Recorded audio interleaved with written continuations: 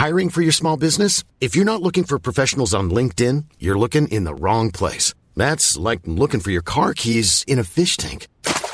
LinkedIn helps you hire professionals you can't find anywhere else, even those who aren't actively searching for a new job but might be open to the perfect role. In a given month, over 70% of LinkedIn users don't even visit other leading job sites. So start looking in the right place. With LinkedIn, you can hire professionals like a professional. Post your free job on linkedin.com/people today.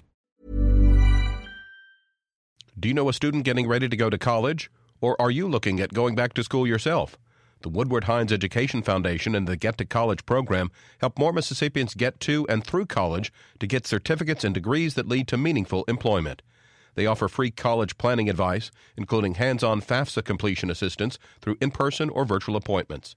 Visit gettocollege.org to learn more.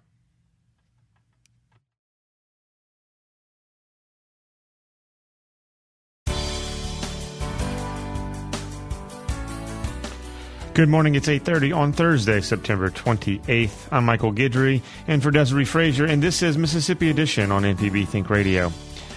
On today's show, two advocacy groups are seeking to intervene in a federal lawsuit over Jackson's water system. Then cleanup operations along the Pearl River are trying to help reduce pollution as water levels drop below average. Plus, we speak with a professor of anthropology about the state auditor's report and on how the state funds various college degrees. This is Mississippi Edition on MPB Think Radio.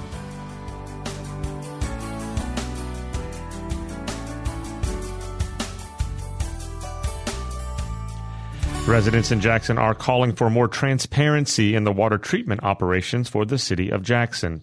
The city was deemed to be in violation of the Safe Drinking Water Act last year, and an expert in water systems was appointed by a federal court to correct those problems. But leaders with the Mississippi Poor People's Campaign and the People's Advocacy Institute say much of the decisions are happening behind closed doors. Danielle Holmes is an organizer with the Mississippi Poor People's Campaign. We have been very concerned about the safety and cleanliness of Jackson's water. We have gone through this for numerous of years, and in our time of going through this, we were always cautious with more water notices.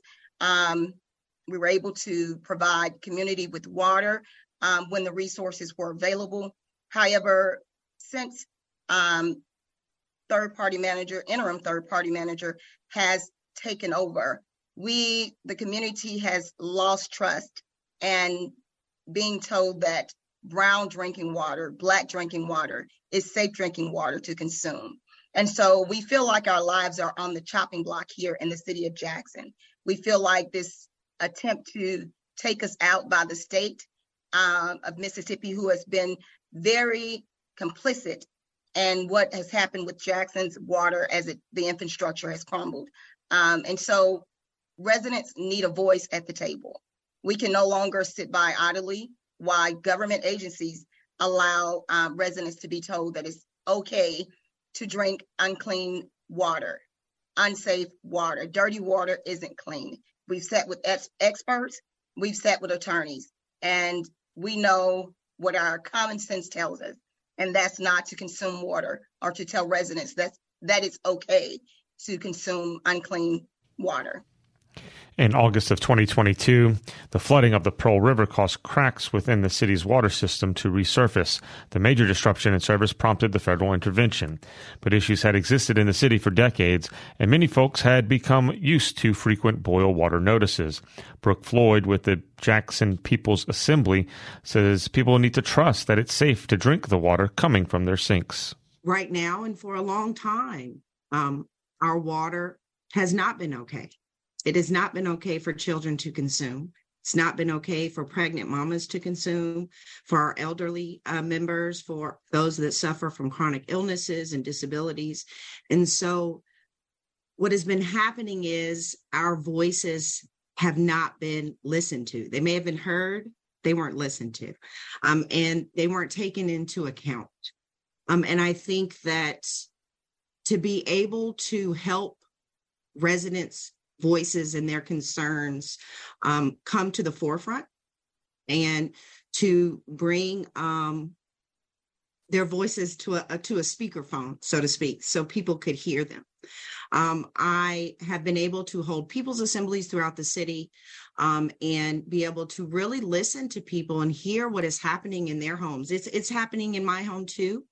And know that they have called.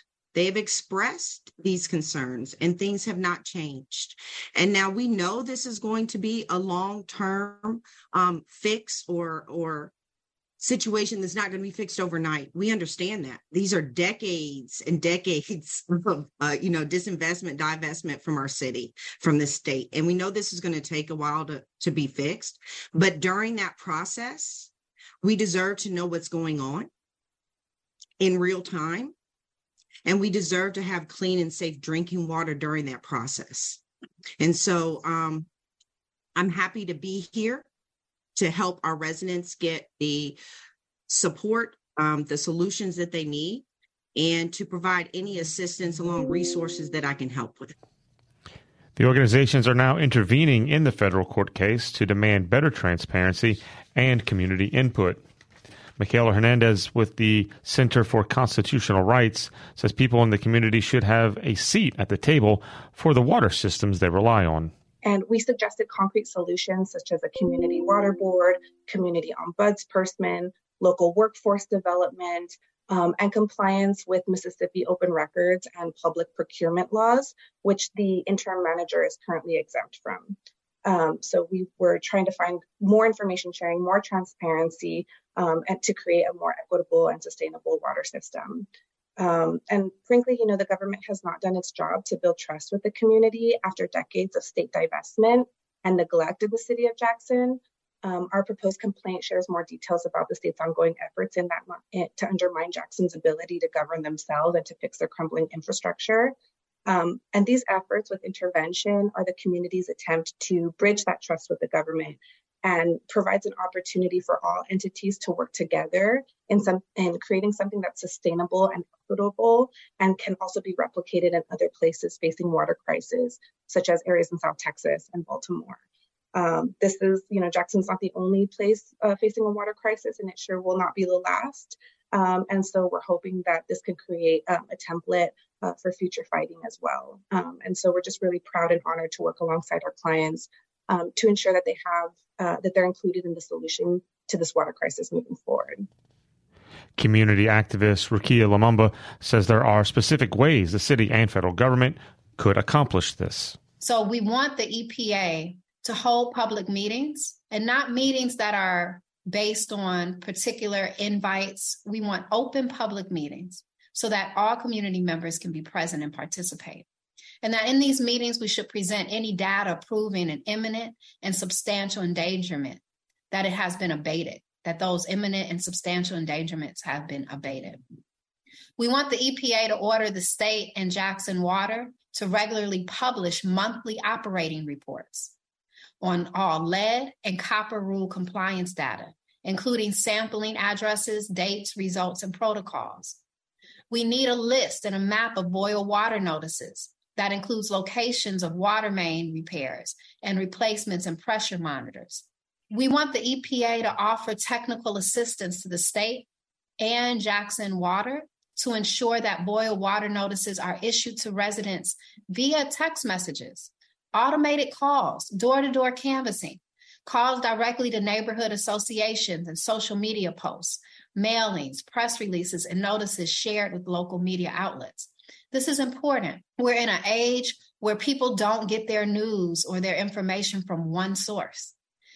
People don't even normally get mail all the time anymore. It's through email. So we're asking that the EPA push for technical assistance and assist the state and Jackson Water in ensuring that we have notices that reach residents in all of the ways that residents need to be reached. The same way when we're implementing events that we want people to come to, we use various mechanisms to get people there. We also want the EPA to help increase community involvement, order the city of Jackson to employ a community-identified ombudsperson to meet with the interim third-party manager, Ted Hennepin in Jackson Water, to meet with the city of Jackson, and to meet with EPA monthly to represent communities' interests. Both the City of Jackson and the Environmental Protection Agency have agreed not to oppose the motion to intervene. Coming up each year, volunteers coordinate a trash cleanup along the Pearl River watershed. We'll have more on the clean sweep and what effects it's having. This is Mississippi Edition on MPB Think Radio. If you aren't near a radio, you can still listen to MPB Think Radio and MPB Music Radio. You can download the MPB Public Media app for your smartphone or listen online at mpbonline.org. Family owned. You know, I respect my dad a lot. I know it wasn't easy when he passed the baton to me, but in the end, he realized it was the best thing for the business to sometimes look at things from different colored lenses. Family owned, a legacy leadership podcast exploring family businesses who make up the backbone of the American economy. Listen now on Apple Podcasts, Spotify, or go to mpbonline.org. Hi, Larry Morrissey with the Mississippi Arts Commission. Please join me and my colleagues for the Mississippi Arts Hour, where we have in-depth conversations with different creative Mississippians. That's the Mississippi Arts Hour, Sundays at 5 on Think Radio, or download it as a podcast.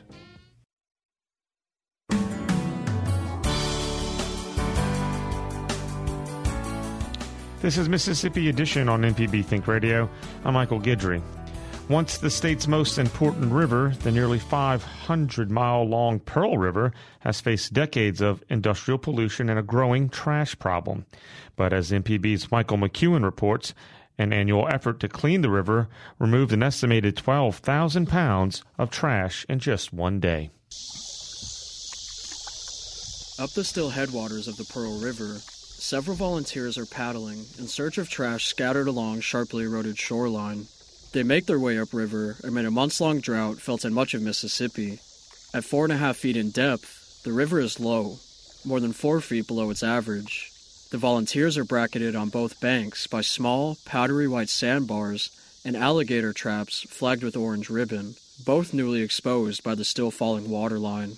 Newly sloughed banks stand tall across the bend from where Ben Mullen and his wife, Amanda, supply those volunteers with boats. That's a good bit of trash already, huh? Yeah, this is the 7:30. Yeah, it's a nice day for it. It could be 100.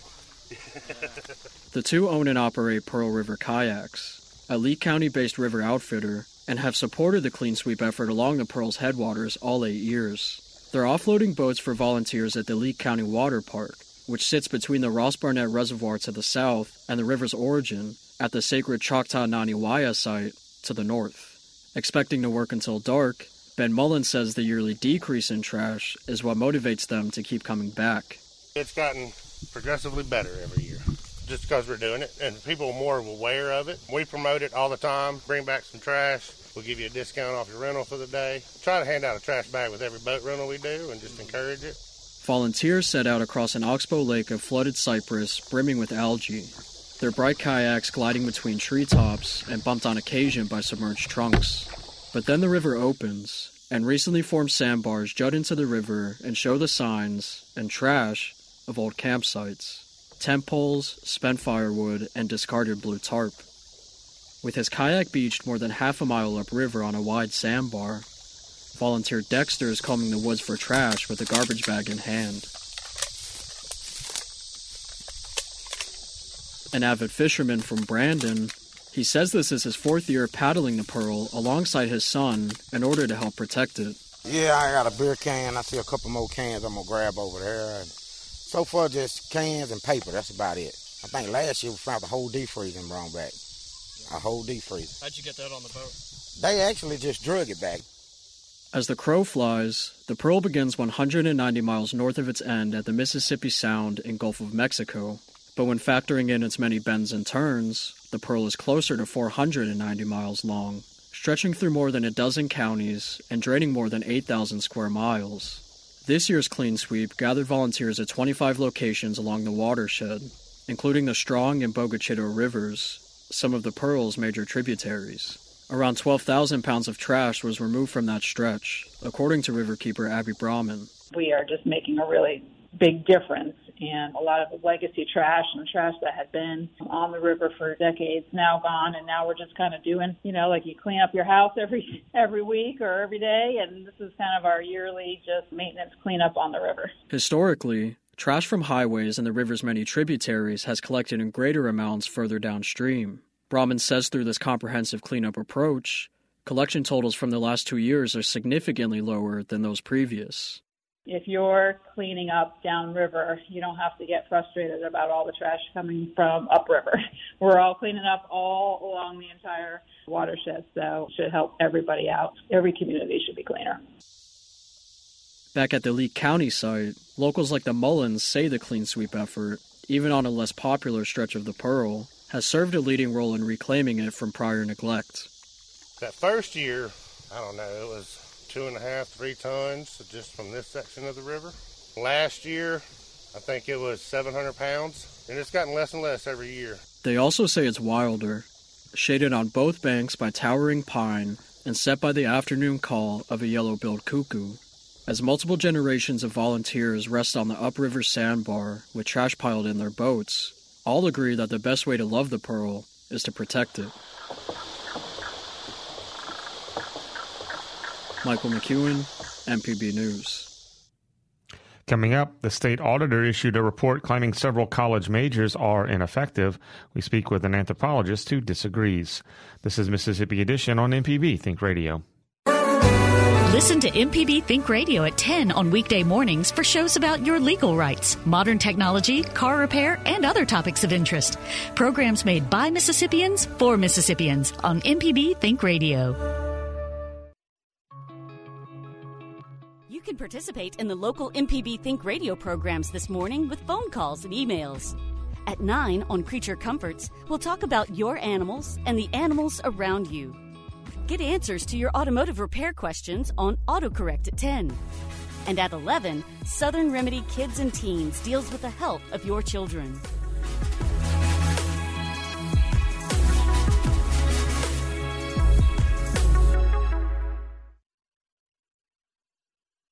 I'm Scott Tong. 1 year after Hurricane Ian devastated southwestern Florida, the fishing industry is still suffering. A shrimper who lost boats says some of his crew members are still living in tents on the beach. And one expert says the 1 year mark is when people really start to struggle. Next time in Here and Now. Today at noon on MPB Think Radio. This is MPB Think Radio, Mississippi Public Broadcasting.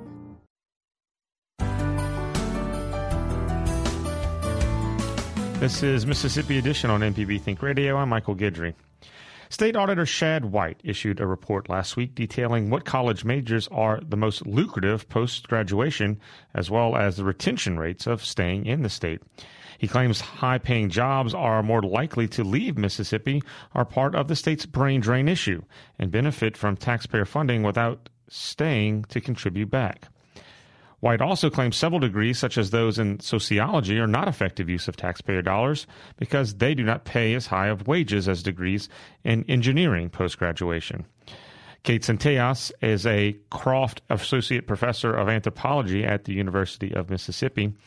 She says she began her time in college with a focus on research in the medical field, but ended up shifting to anthropology during her studies. The science, I was really interested in the questions of how do these discoveries, how does this impact the world?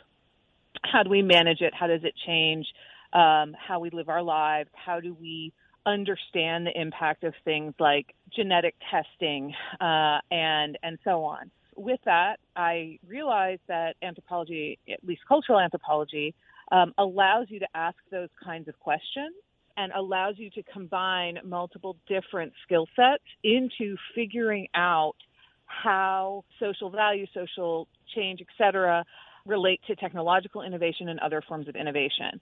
And so I had originally thought about going to medical school and really just fell in love with the idea of figuring out not just the new techniques for improving human health or understanding human biology, but understanding also how those can be used and what impact they have on different groups of people.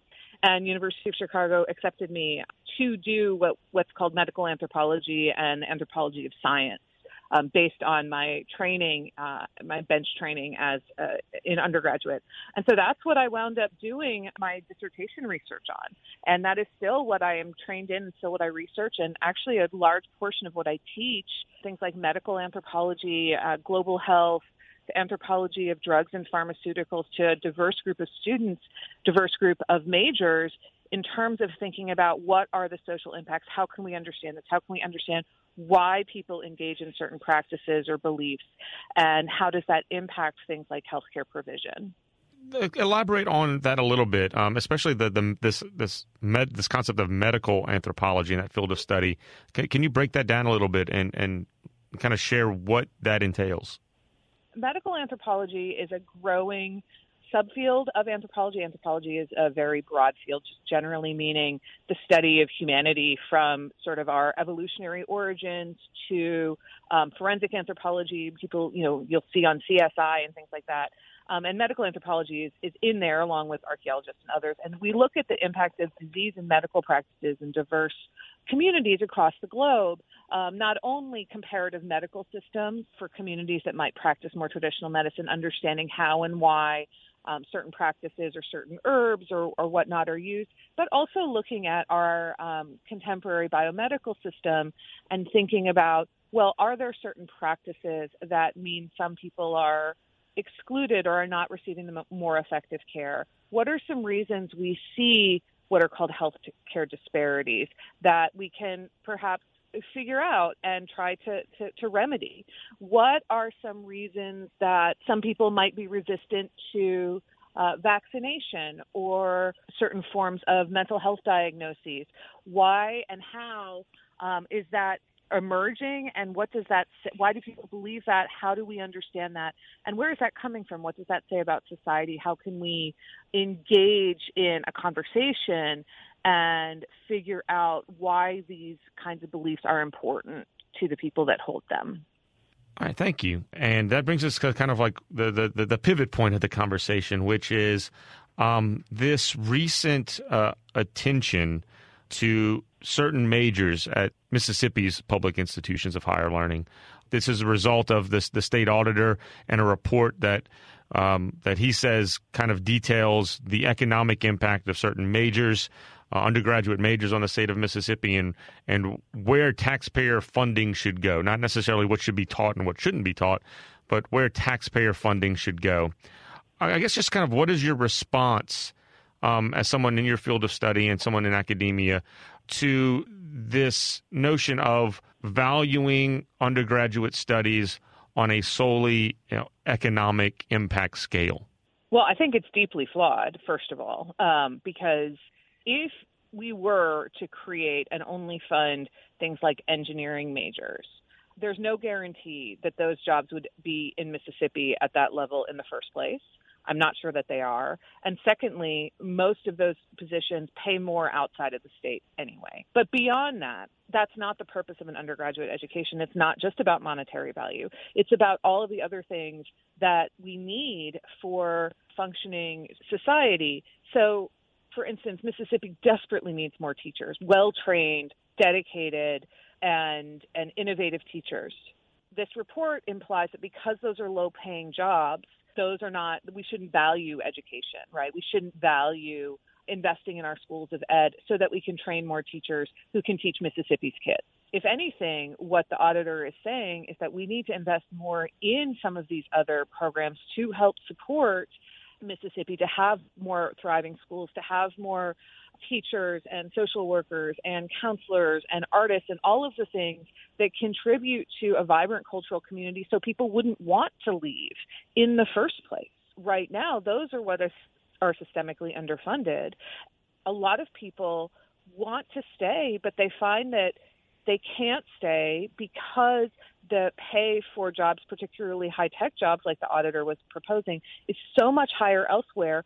And not only that, but the other resources are much better. The quality of schools is better. There's more to do. There's more family supports and things like that. So I would say I think the auditor is going at this from a very narrow view, and one that doesn't acknowledge the realities of what it takes to have a thriving economy that people want to stay in. Kate Centellas is the Croft Associate Professor of Anthropology at the University of Mississippi. In a Twitter post yesterday, Auditor White challenged those who disagreed with him, saying he wants better funding for programs he believes would contribute substantially to the state's economy. This has been Mississippi Edition on MPB Think Radio.